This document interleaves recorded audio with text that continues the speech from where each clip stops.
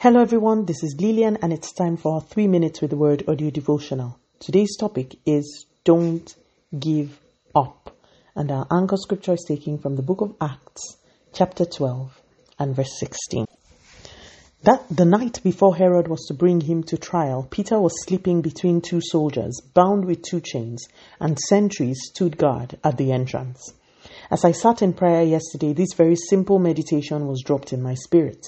In our anchor scripture, Peter had been thrown into jail and was to be executed.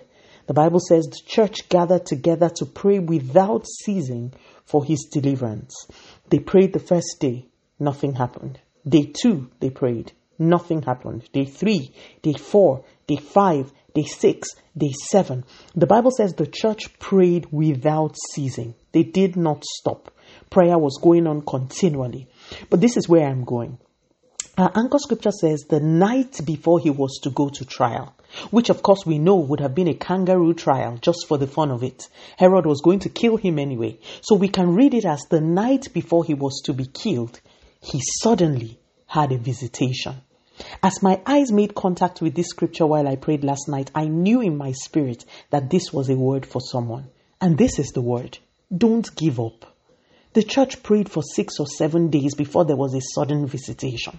What if they had stopped? Don't stop praying. God will come through for you. And as unpopular as this may sound, even if he doesn't come through in the exact way you expect him to, he remains a good God who is committed to working all things out for the good of the one that loves him. But this morning, God is saying to you, don't give up.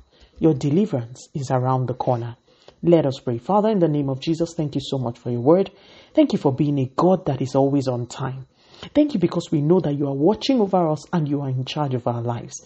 Please come through for us.